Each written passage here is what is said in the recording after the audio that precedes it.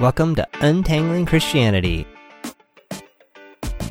On this show, John and Greg attempt to diffuse destructive ideologies, unsnarl confused ideas, consider love and truth in Christianity.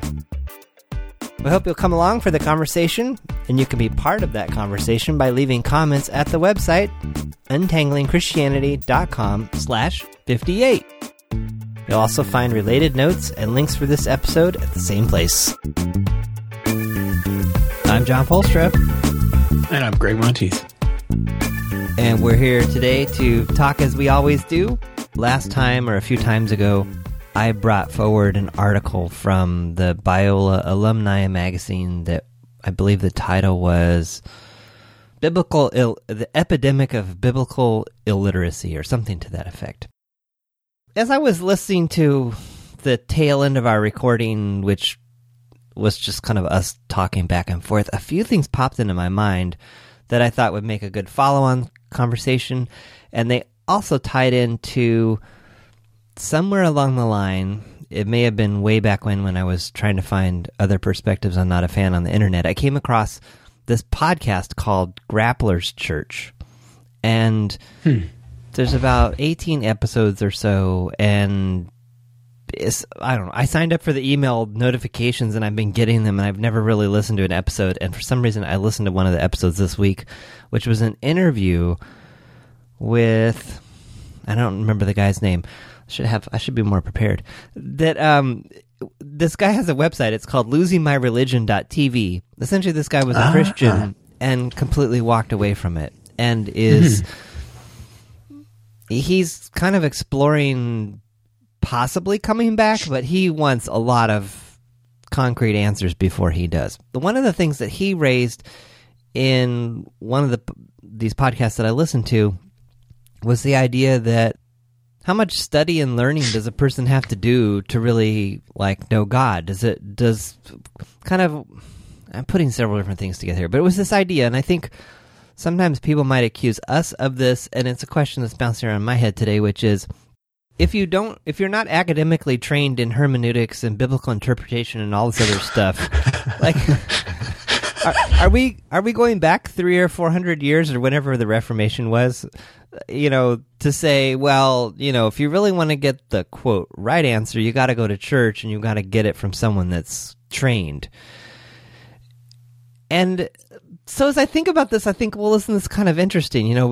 Maybe we're swinging from extremes. But what kicks this all off, and this is where I wanted to start, was, so the whole article about biblical illiteracy, one of the core tenets of this article was the importance of memorizing Scripture. And we touched on this a little bit and then drove on, and as we were kind of talking in our wrap-up, we were talking about how scandalous it would be and how we had been somewhat careful, both not coordinated but kind of unintentionally, how careful you have to kind of be around the idea of memorizing Scripture, and that if we were to take a poke at it, that might send some flags up for people.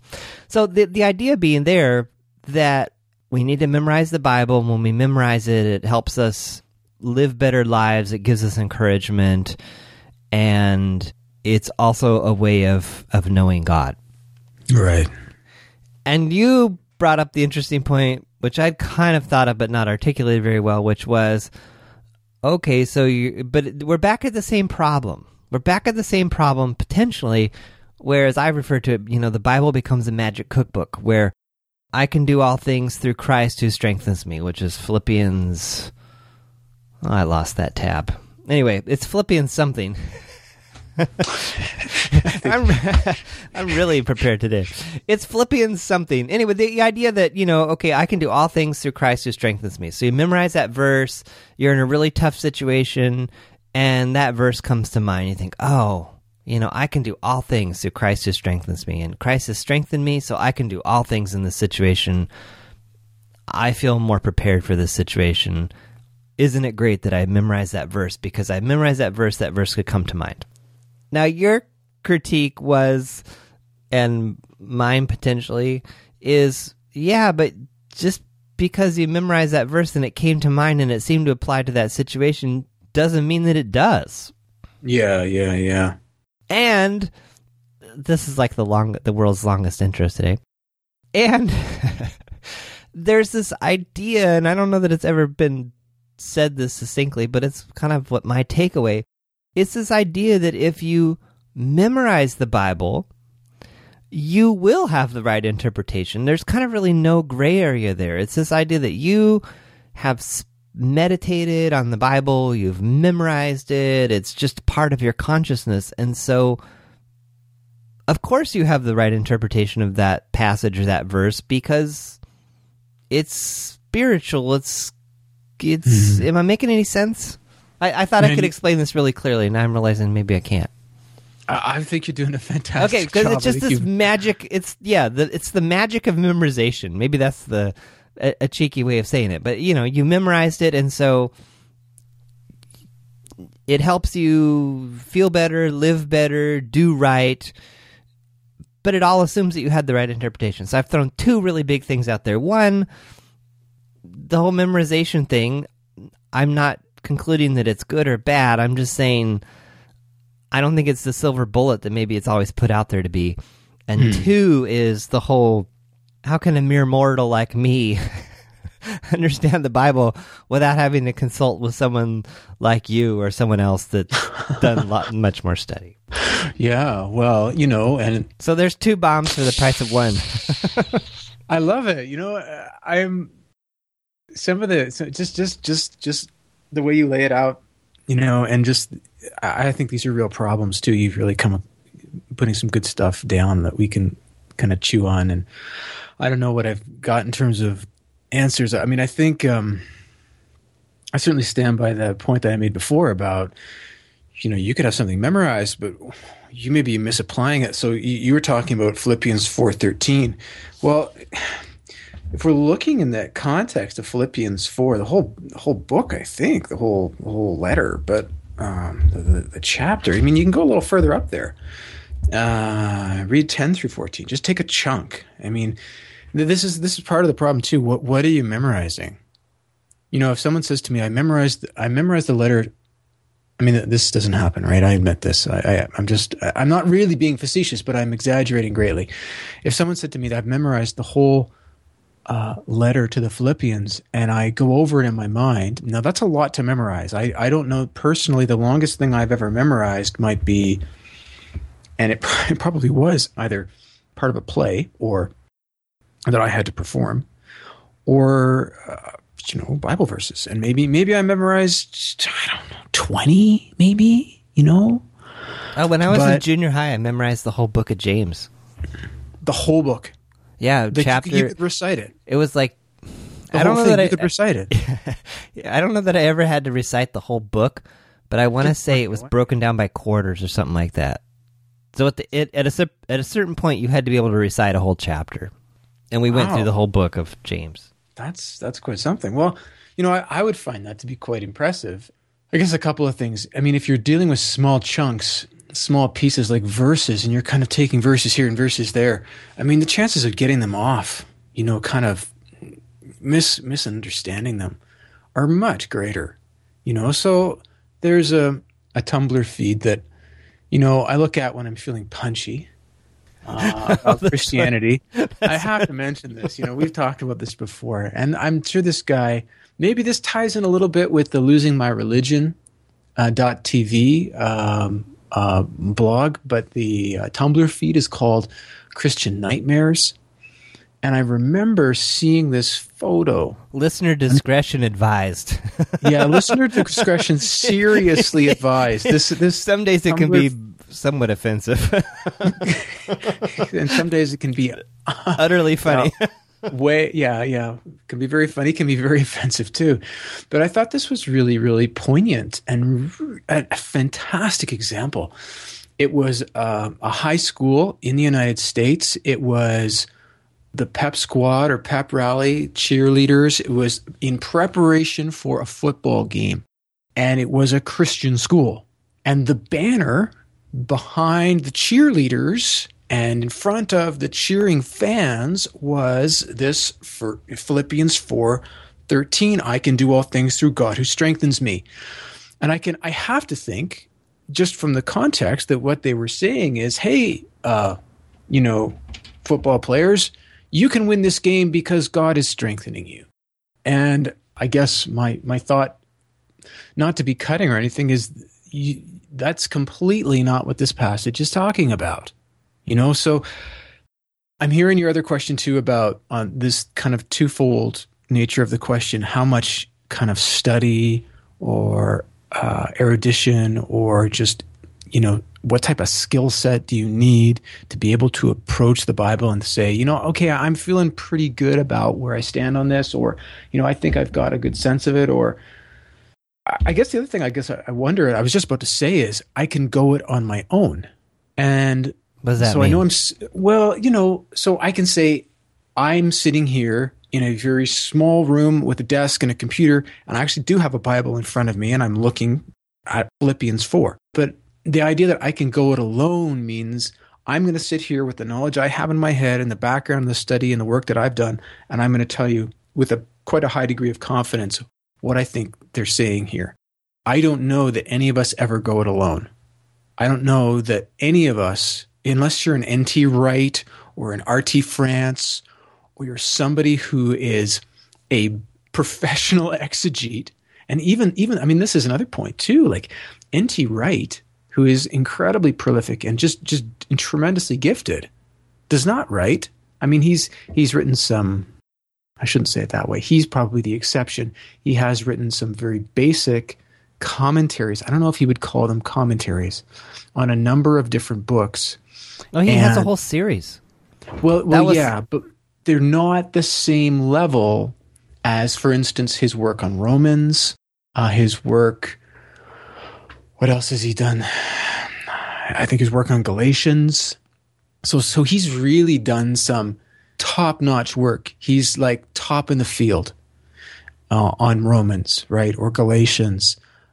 But when it comes to the Gospels, I'm sure he's pulling out R.T. France when he's looking at Matthew, or he's pulling out Craig Keener when he's looking at John.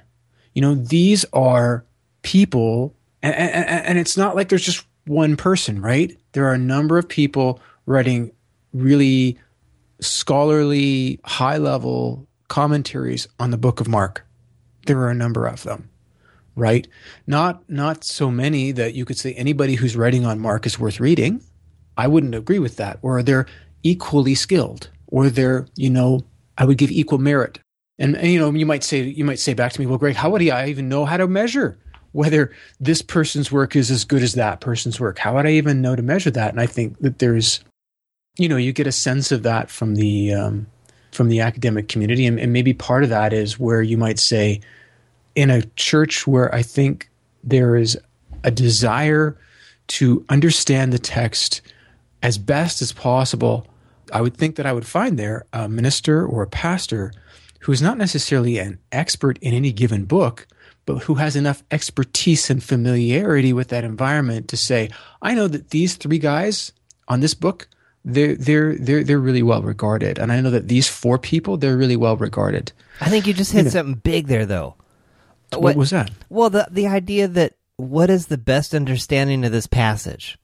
I can't remember when, if ever, I've ever heard that in a church. Really? Well, I mean, maybe if they're going through some, like, revelation or some, like, really, really, really, like, this is really difficult to understand.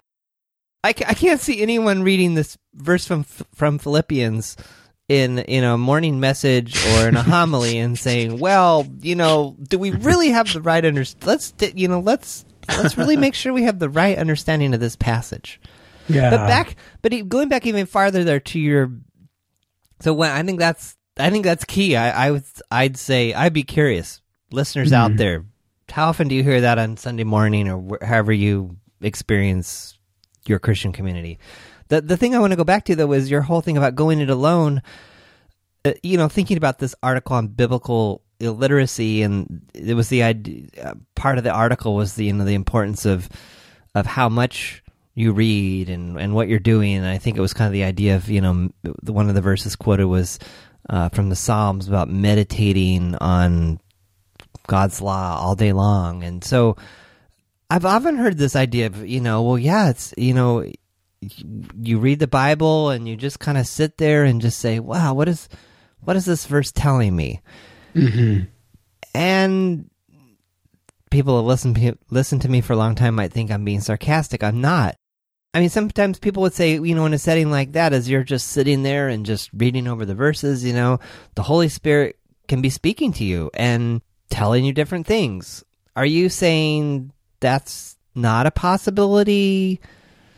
Or are you saying, well, I'm going to speak for you. My guess is you would say it's a possibility, but it also has to be measured against other things to kind of, you have kind of multiple checks and balances versus, I just got this impression of this and that makes it true because I read the Bible and I prayed that I would have learned something from this passage. Well, yeah, and I think that really coincides. We were talking, obviously before we started trying to just nailing down what are we going to talk about today. And my other thought of what to talk about was this kind of notion that, it's interesting all this kind of stuff comes together in it's some, amazing.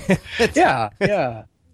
Well, yeah, and I think it's just super helpful. But my thought about today was, should we talk about this kind of the way in which there's this really an ultra subjective approach often that Christians take, which is that when I read the Bible, what I get from it is what it means, and there's no sense of, maybe I'm not right, or how do I know, or what degree of confidence do I have and should I have? Like if I'm a mechanic, but I've never worked on European cars, I'm going to be fairly confident that I've got a sense of what to do in this system with this diesel thing, this old Mercedes, whatever it may be, right?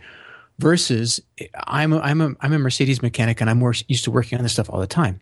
Versus I'm a guy that, I kind of tinker around and I got a good sense of cars and I work with this somewhat. So I'm painting pictures of different degrees of familiarity, expertise, and knowledge. Those things all blended together.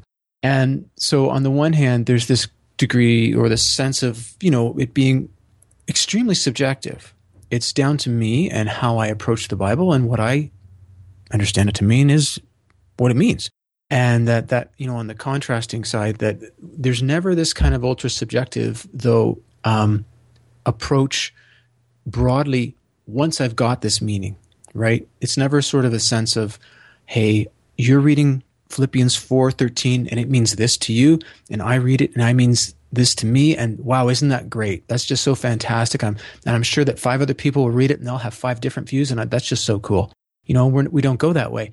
And so when we're talking about the importance of, what does it mean to memorize something? What's its value? And then how trained do you have to be, right? What sort of training? I guess what we would really want is I would want some sort of cohesion, some sort of sense of, okay, there are other people reading it and they're getting sort of this out of it. And who are those people? What's their level of training and expertise, right? Are they just they play with cars a little bit? They kind of read the Bible like I do, whether it's a lot or a little, or they're trained in it. They've taken a lot of time. And then again, the other person, in that sense, the point about the pastor is almost a minister or a pastor, someone who is working with a congregation of people, in my mind, is almost like a librarian in that way. They can tell me where to go find stuff, and they know where to find it. And they know how to, almost to evaluate or rank in a certain sense. And I'm going to have preferences for people, right? Some people may think that John Piper's great. I disagree on a number of levels, and I was thinking of N.T. Wright before. So often people will oppose these two, although in terms of skill set and background and training, they're on very different levels. You've got one person who is probably the preeminent person right now in the evangelical church, and you've got another fellow who's got a doctorate from a university in Germany, good school. But there are lots of people with doctorates from good schools who have a sense of the Bible who are not N.T. Wright. So I'm looking for the pastor as a resource person. I don't know if I drew in my point quite as well as I want to, and I think I've got just a touch of background noise I'm going to have to just deal with quickly. So I don't know if the point I brought in, I don't think I connected it quite the way that I wanted to, but can you bring me back to, I mean, this, I guess. It was the idea of reading a passage and then seeing other people that have read that passage, seeing if they've had a similar experience of it. Then you were talking about different points of view, Piper and Wright. Piper's different background, Wright's different background. Yeah. And I guess the whole thing about not going it alone, right? Yeah, well, yeah, and maybe that's where it kind of started, was my question of, I don't know if going it alone is the right way of describing it, but this idea of meditating on the Bible and that God speaks to us that way, and that many would consider that a very valid form of communication of right things from God.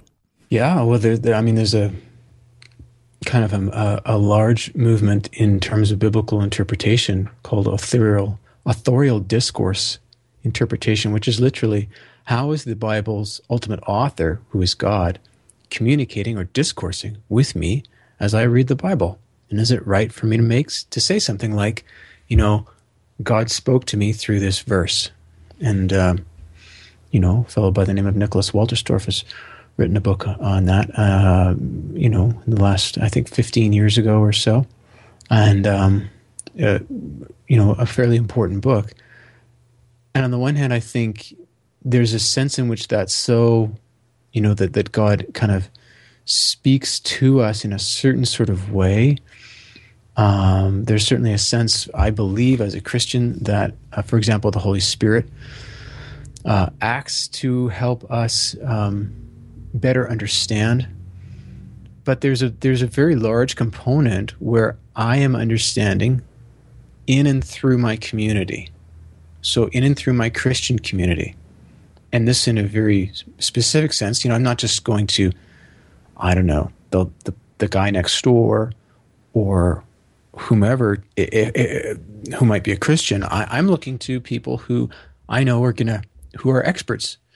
And I guess, how trained do you have to be? I think you have to be, I don't know if it's about being trained per se, or if it's about being honest enough with yourself and humble enough to say, you know what, if a car requires special knowledge to repair, then this text that was written, essentially thousands of years ago to an entirely different audience with different cultural understandings, this text that I, in fact, claim to hold out as the kind of central text for my way of understanding myself, my world, and God, that text merits as much attention as you would pay to getting a good mechanic for your car when it's broken, assuming that you're not yourself a good mechanic. I think that the idea that we can, whether it's through reading the Bible at a Bible study, whether it's through memorizing the Bible, I think it doesn't matter. The reality, as far as I am concerned, is that we need experts to help us, and I need experts to help me. And I guess maybe the thing that I have would be more of what I was saying the pastor might have, as I'm like a librarian, I've got a sense of, and there are people I go to and I say, who do you like? Who are the exegetes you trust for these books? Give me a list.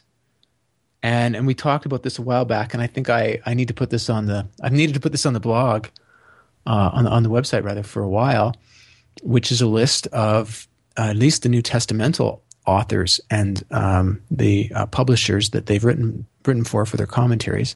And that's what I work from. And I have that from my mentor, who is a very talented exegete himself, better than I am. And when you're working from these books, it's just fantastic to have these as resources. So I guess, and the whole memorization thing is different from Bible study. I think what it is, hopefully what's happening is through memorization, we're becoming familiar, but sometimes familiarity can lead us to complacency. Like, oh, I know that. And you don't really think much about it. Versus, I think what Bible memorization should be doing is it should help us, first of all, to think about integration. So if I'm memorizing sections from the Gospels, from Mark or Matthew or John, Luke, whatever, and I'm memorizing parts from the Pauline letters, the epistles, what should be happening, it seems to me at least, is these should be sparking off each other, right? They should be sparking off each other, and those sparks that those create should be leading me to think about how these things integrate or how they are differentiated so that they are, working together, not so much as being together and integrated, but as kind of bouncing off each other and yet having a bit of a trajectory, right? Moving forward. But always this whole idea that I think sometimes it's like we memorize things and therefore we know it and then we're done. And I think, no, we memorize it and then therefore we're even more curious about it. So we don't want to be complacent because we've memorized. We want to become more curious. We don't want to just kind of keep these compartmentalized. We want to try to integrate them. So I think in my best guess, memorization, broadly memorizing different parts of the Bible, is going to lead us to be asking more and better questions and is going to push us to seek better resources. So I think it's still going to push us back to various different commentaries or, resources that are going to help us understand better. I think that's the point of it. No, I like what you're saying about it not being kind of an end, like you memorize and then you're done. Mm-hmm. That's the notion that I've always gotten, which was, well, not that you're done, but yeah, there's something magic about memorizing the Bible because now it's in your head. I like what you're saying, that it's kind of a starting point to other things as well. Go ahead. Yeah, and maybe the magic, and I'll use a dirty word in Christianity. In some places, this is a dirty word. Maybe the magic comes because your imagination is engaged and you begin to be curious and ask questions and start trying to integrate stuff and realize, okay, well, these things might go together like this, but maybe they don't. Or then you get another section that you become really familiar with and you're like, I don't know, that doesn't really work. So, if we go back to some, we'll talk about imagination. Or is that going to derail your thought? Well, no, I don't think so. But I guess what I would say is, imagination can offer, maybe not fully a corrective, but it can offer some safety rails, or it can offer, a warning flashing light on the road saying, caution, this turn is sharp, slow down, right? In the sense that you may think that the New Testament and the real message in the New Testament is take up your cross and follow me. Now, we've come across this before. We came across it in Kyle Idleman's Not a Fan. And the kind of key message there is take up your cross and follow me, because the key question is, are you going to go to heaven or are you going to go to hell? And what I would say is reading the Bible, reading the New Testament, particularly in this case, but reading the Bible generally and taking in large chunks of it, memorizing pieces, I think would prompt us once we have sort of enough pieces in our repertoire of memorized text, is going to prompt us to say, hey, you know what? Some of this really conflicts. If you're reading Kyle Idleman and you're thinking very seriously about that, on the one hand, I think that's good. On the other hand, when you start reading texts like, come to me, all you who are weary and heavy laden, and I will give you rest, for my burden is easy and my yoke is light. Now, I'm paraphrasing that, so I may not have said that. It might be my yoke is easy and my burden is light. I'm not sure. But essentially, when you put these notions together, and when you put notions together like, these often portrayed as lawyers or as Pharisees or as, whomever they are, would come to Jesus and say, what is the greatest commandment? And this occurs across the Synoptic Gospels in Mark, Matthew, and Luke. And Jesus says very clearly, the greatest commandment, loving God entirely. And the second is like it, love your neighbor as yourself. So loving yourself rightly, loving your neighbor in the same way, loving them likewise. But I think what should happen is if you're in that situation and you're feeling a bit of, you're feeling a little bit of, you're feeling the tension and you're feeling a bit of anxiety because of that tension between, well, I've got this person, this really prominent Christian person, and he's saying this. And, but I've got a bunch of these verses in my repertoire of memorized texts now, and they're not going together the way I want them to. I think imagination is a really fantastic vehicle for helping us to play with, not in some sort of it's frivolous play, or it doesn't really matter what happens play, but in the sense of experiment in a way that doesn't force us to sit down and commit to something with the kind of like writing it in stone, right? And I think people need to be really hesitant about writing stuff in stone, because I don't think that's a process of a lot of time and a lot of, acclimation and becoming accustomed to and being in relationship with God. But I think imagination is something that can help us when we're in a jam. So in other words, instead of trying to force something that on its face doesn't work, instead of just trying to brute force your way through or say, well, these two ideas really don't go together well, but they're both in the Bible, so they're true. So somehow I'm just going to believe that they're true. You're saying, because when I hear imagination, I think, imagine the God that you would want to have, and just, just imagine, your best case scenario, and, let that be your guide. I hear you. I don't hear you saying that. I hear you say using imagination to come up with other possibilities, kind of think outside the box. Yeah. Is that? Yeah. So, okay. Exactly. So, I mean, if you've got this sense, I think Eidelman's right on the money. Part of, and I would say it like this, part of Christianity is taking up your cross. But part of Christianity is totally relying on God. And it's being totally committed to God in a love relationship, not in some sort of act of the will and this heavy struggle. And maybe imagination is there as a way, as a playground where we can ask ourselves the question, what's required for both of these things to be true? And imagination is that vehicle and maybe the location where we get to play around with how both these things might be true. How can it both be true that I'm to rely completely on God because his yoke is easy and his burden is light, and yet I'm supposed to take up my cross? And I'm supposed to do all that in the context of the number one thing is loving God. The number two thing, loving myself rightly, loving my neighbor the same way. Yeah, imagination for me is a key component, because I don't have the goods on that, right? I don't know how that can all work out together. And when I'm talking about going to a commentary, that's something you're not going to find in a commentary per se, right? You're not going to find a commentary taking this verse here and that verse over there and bringing them together with this verse here and saying, here's how they all make sense. But that's a major task. Now, I'm not saying there aren't any books about that. There certainly are, right? So I've got a really helpful book on the Sermon on the Mount in Matthew. I think that's Matthew 5-7.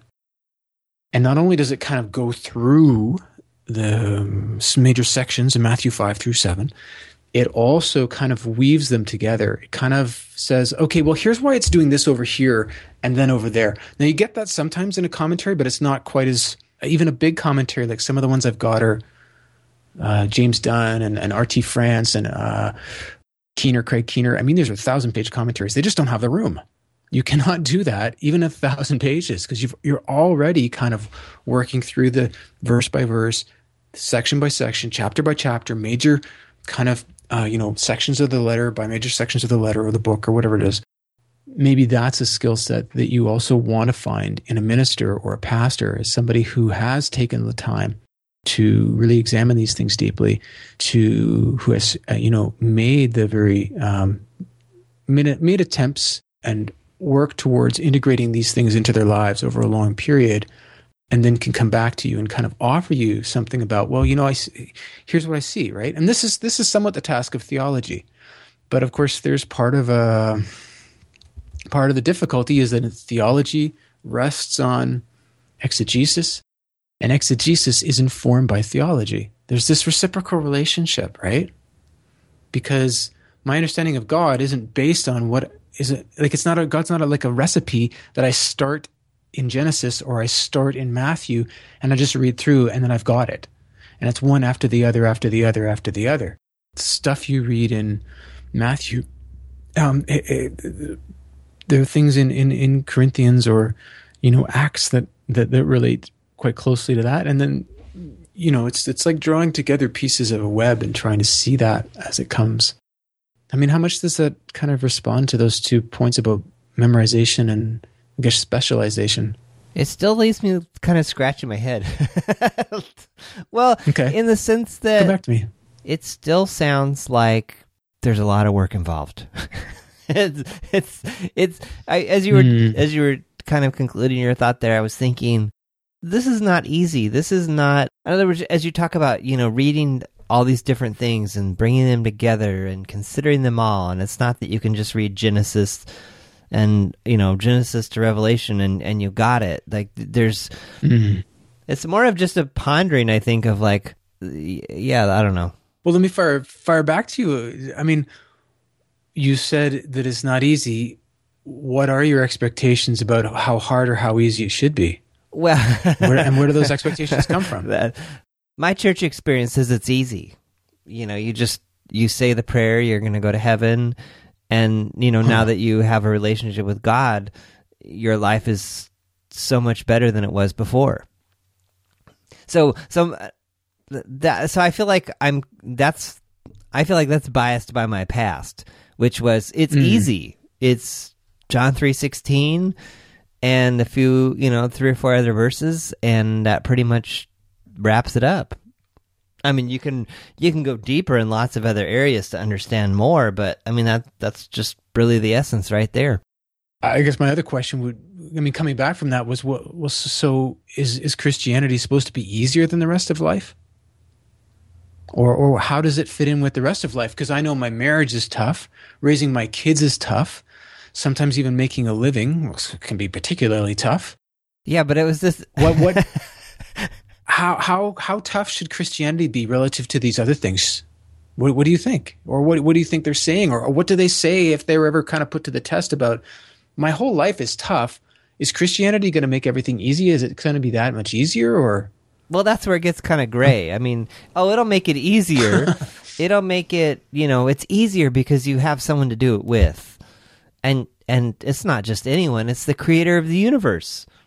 And so I'm thinking way, way back when I was very young, it was this idea that God will be your best friend if there's nobody there, and God will protect you. And so for me, I think it was a series of lots of, I don't know that there was like one big, like really damaging experience. It was just lots of little ones that just chipped away at all of this, whether it be, being bullied in elementary school or other things. It's like, well, I'm praying and this guy's still, still he just socked me in the gut, and I'm like helpless to know how to respond. Okay, well, I guess that prayer didn't work. So it was, in other words, the simplistic presentation was, yes, God and Christianity makes life better. It makes it livable. It makes it so that we can overcome and essentially be happy. Well, those are two. Yeah, no, hold on. Stop right there. Okay. You had me going. Yeah, I'm kind of, I'm following your track when you're saying better, but when you say happy, joyful. I mean, Christians are supposed to be joyful. Still, happy, joyful. That's something different. So, I mean, I guess I would say, on the first hand, it makes life better. I would say, I guess that depends. Does it make life better? I think Christianity can make life a whole hell of a lot worse for a lot of people in a lot of ways. Being a Christian in certain parts of the world at certain times in history was an extremely dangerous proposition. That's not making anybody's life better. It's not making anybody's life easier. The only way that it makes, I think that's a cultural statement that's, socio-historically set and fixed. And it may make your life easier, right? Because it your rest of your culture's Christian and you can kind of fit in, or you got a kind of church that acts like a social club and you got a lot of people who will treat you differently because you're one of them. And I'm not saying that everybody's like that, and I'm not saying that Christians are, just Christianity is a social club, etc. But I'm just saying that there are aspects of that, and maybe sometimes overtly, right? Maybe sometimes dominantly. But when you say happy, that's something different, right? I can imagine somebody in Russia or in China or in countries, and these are more recently, right, where being a Christian was a threat to your well-being and maybe your existence. I can imagine, because there have been certain situations in my life that I can sort of perhaps transport into, I can put myself in the place where if I had to choose between my relationship with God and the fact that my life would be threatened, I would choose my relationship with God. And I would say that, I've often expressed that as being in love with God, being in a love relationship with God, which is real, which is kind of has some tangible qualities to it. But also I think that the whole thing about happiness, that's a different ballpark for me, and I think that's something that's worth exploring. What is the relationship between being a Christian and being happy? What does that mean? Versus it makes my life better. Well, that's on a whole bunch of levels. Happiness may be completely external to my situation. I may be happy because I think I've made the right choice, because I think I've understood life the way that it really is. And so, yeah, I guess a number of other qualities too, like the Gospels and the text will talk about being at peace, this notion of peace, or some other sort of characteristics like joy, etc. Those things I'd be interested in, distinguishing from better life. But I don't know, maybe we're going down those are fair. Those are fair critiques. Yeah, better life is, I would admit, vague. And as well as happiness, too. I mean, that happiness, you're right. Happiness can take all kinds of different forms. I'm more just reflecting back what I recall from church and the presentations of what it meant, the benefits of being a Christian and the benefits of reading your Bible and praying and having a consistent quiet time and in other words, being in some type of regular relationship with God. The pros greatly outweighed the cons. So it was definitely something that you wanted to strive for. And I think you've done another one here, which is really good. You've talked about devotional reading, Bible reading, praying, quiet time, and then you said relationship with God. And I would see that the same way as better life versus happiness, right? I think no, and that's what. No, I like that you say that, because as I was finishing, I just thought, oh, that's interesting. Those are all things I'm doing. There's no relational aspect there, or potentially no relational aspect. It's all what I'm doing. Yeah, like I don't know, right? And I'm not saying that if you pray and read your Bible, you're going to have a terrible relationship with God. I'm not saying that. But you may pray and read your Bible, and you may not have any sense of having any relationship with God at all. Well, that was my experience. Yeah. So, and the questions are, well, okay, what's this about? Am I not praying right? Am I not reading the Bible? Am I missing the right passages to read? Did I not read long enough?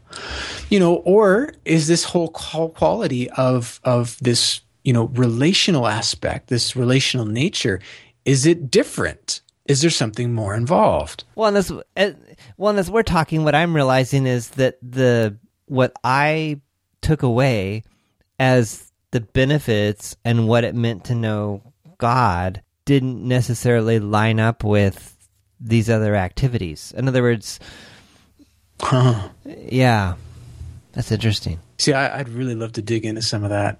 I just have more questions Therapy for you in a podcast. Well, I don't know. It might turn out to be that too, but I'm pretty curious, because I think what we do is we assume that, for example, prayer, Bible reading, quiet time, that is my relationship with God. Or maybe add on church going, right? And there you go. That's my relationship with God. So when people say, how's your relationship with God? They're kind of looking for you to say something about how those activities are going. Like, are you doing them? And how are you generally feeling they're going? Where I don't know that I would say it that way at all. I mean, I don't think those things are divorced from my relationship with God, but they don't constitute it. There's more going on. Well, they're than kind that. of means of a relationship, but they're not the relationship itself. So if you were to describe the relationship itself, you would say, well, I'm feeling, like thinking, I guess, in human terms, I'm feeling connected or disconnected or close or not close. Or is that kind of where you're going? I think so. And I think there's got to be some kind of, there's some basic thresholds that we have to get across where we have to have a sense of, well, what should it generally mean to be in relationship with God? And I think, this is probably a big one. I'm certainly guilty, I think, in our conversations of not putting out enough, being a little too vague, but. Or dropping something big right at the end. Yeah, I do that all the time. I'd like to think it just keeps people coming back.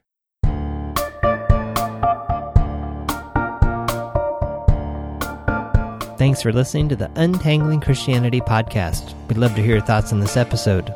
So leave a comment on the website at untanglingchristianity.com/58. If you'd like to be notified by email when new episodes are released or other news, subscribe to our mailing list, also available in the right sidebar of the website. We welcome your questions, comments, or suggested future discussion topics by email. Send those to feedback@untanglingchristianity.com. Music on this podcast is made possible by Kevin MacLeod over at Incompetech.com and is licensed under a Creative Commons license. Tune in next week for a new episode.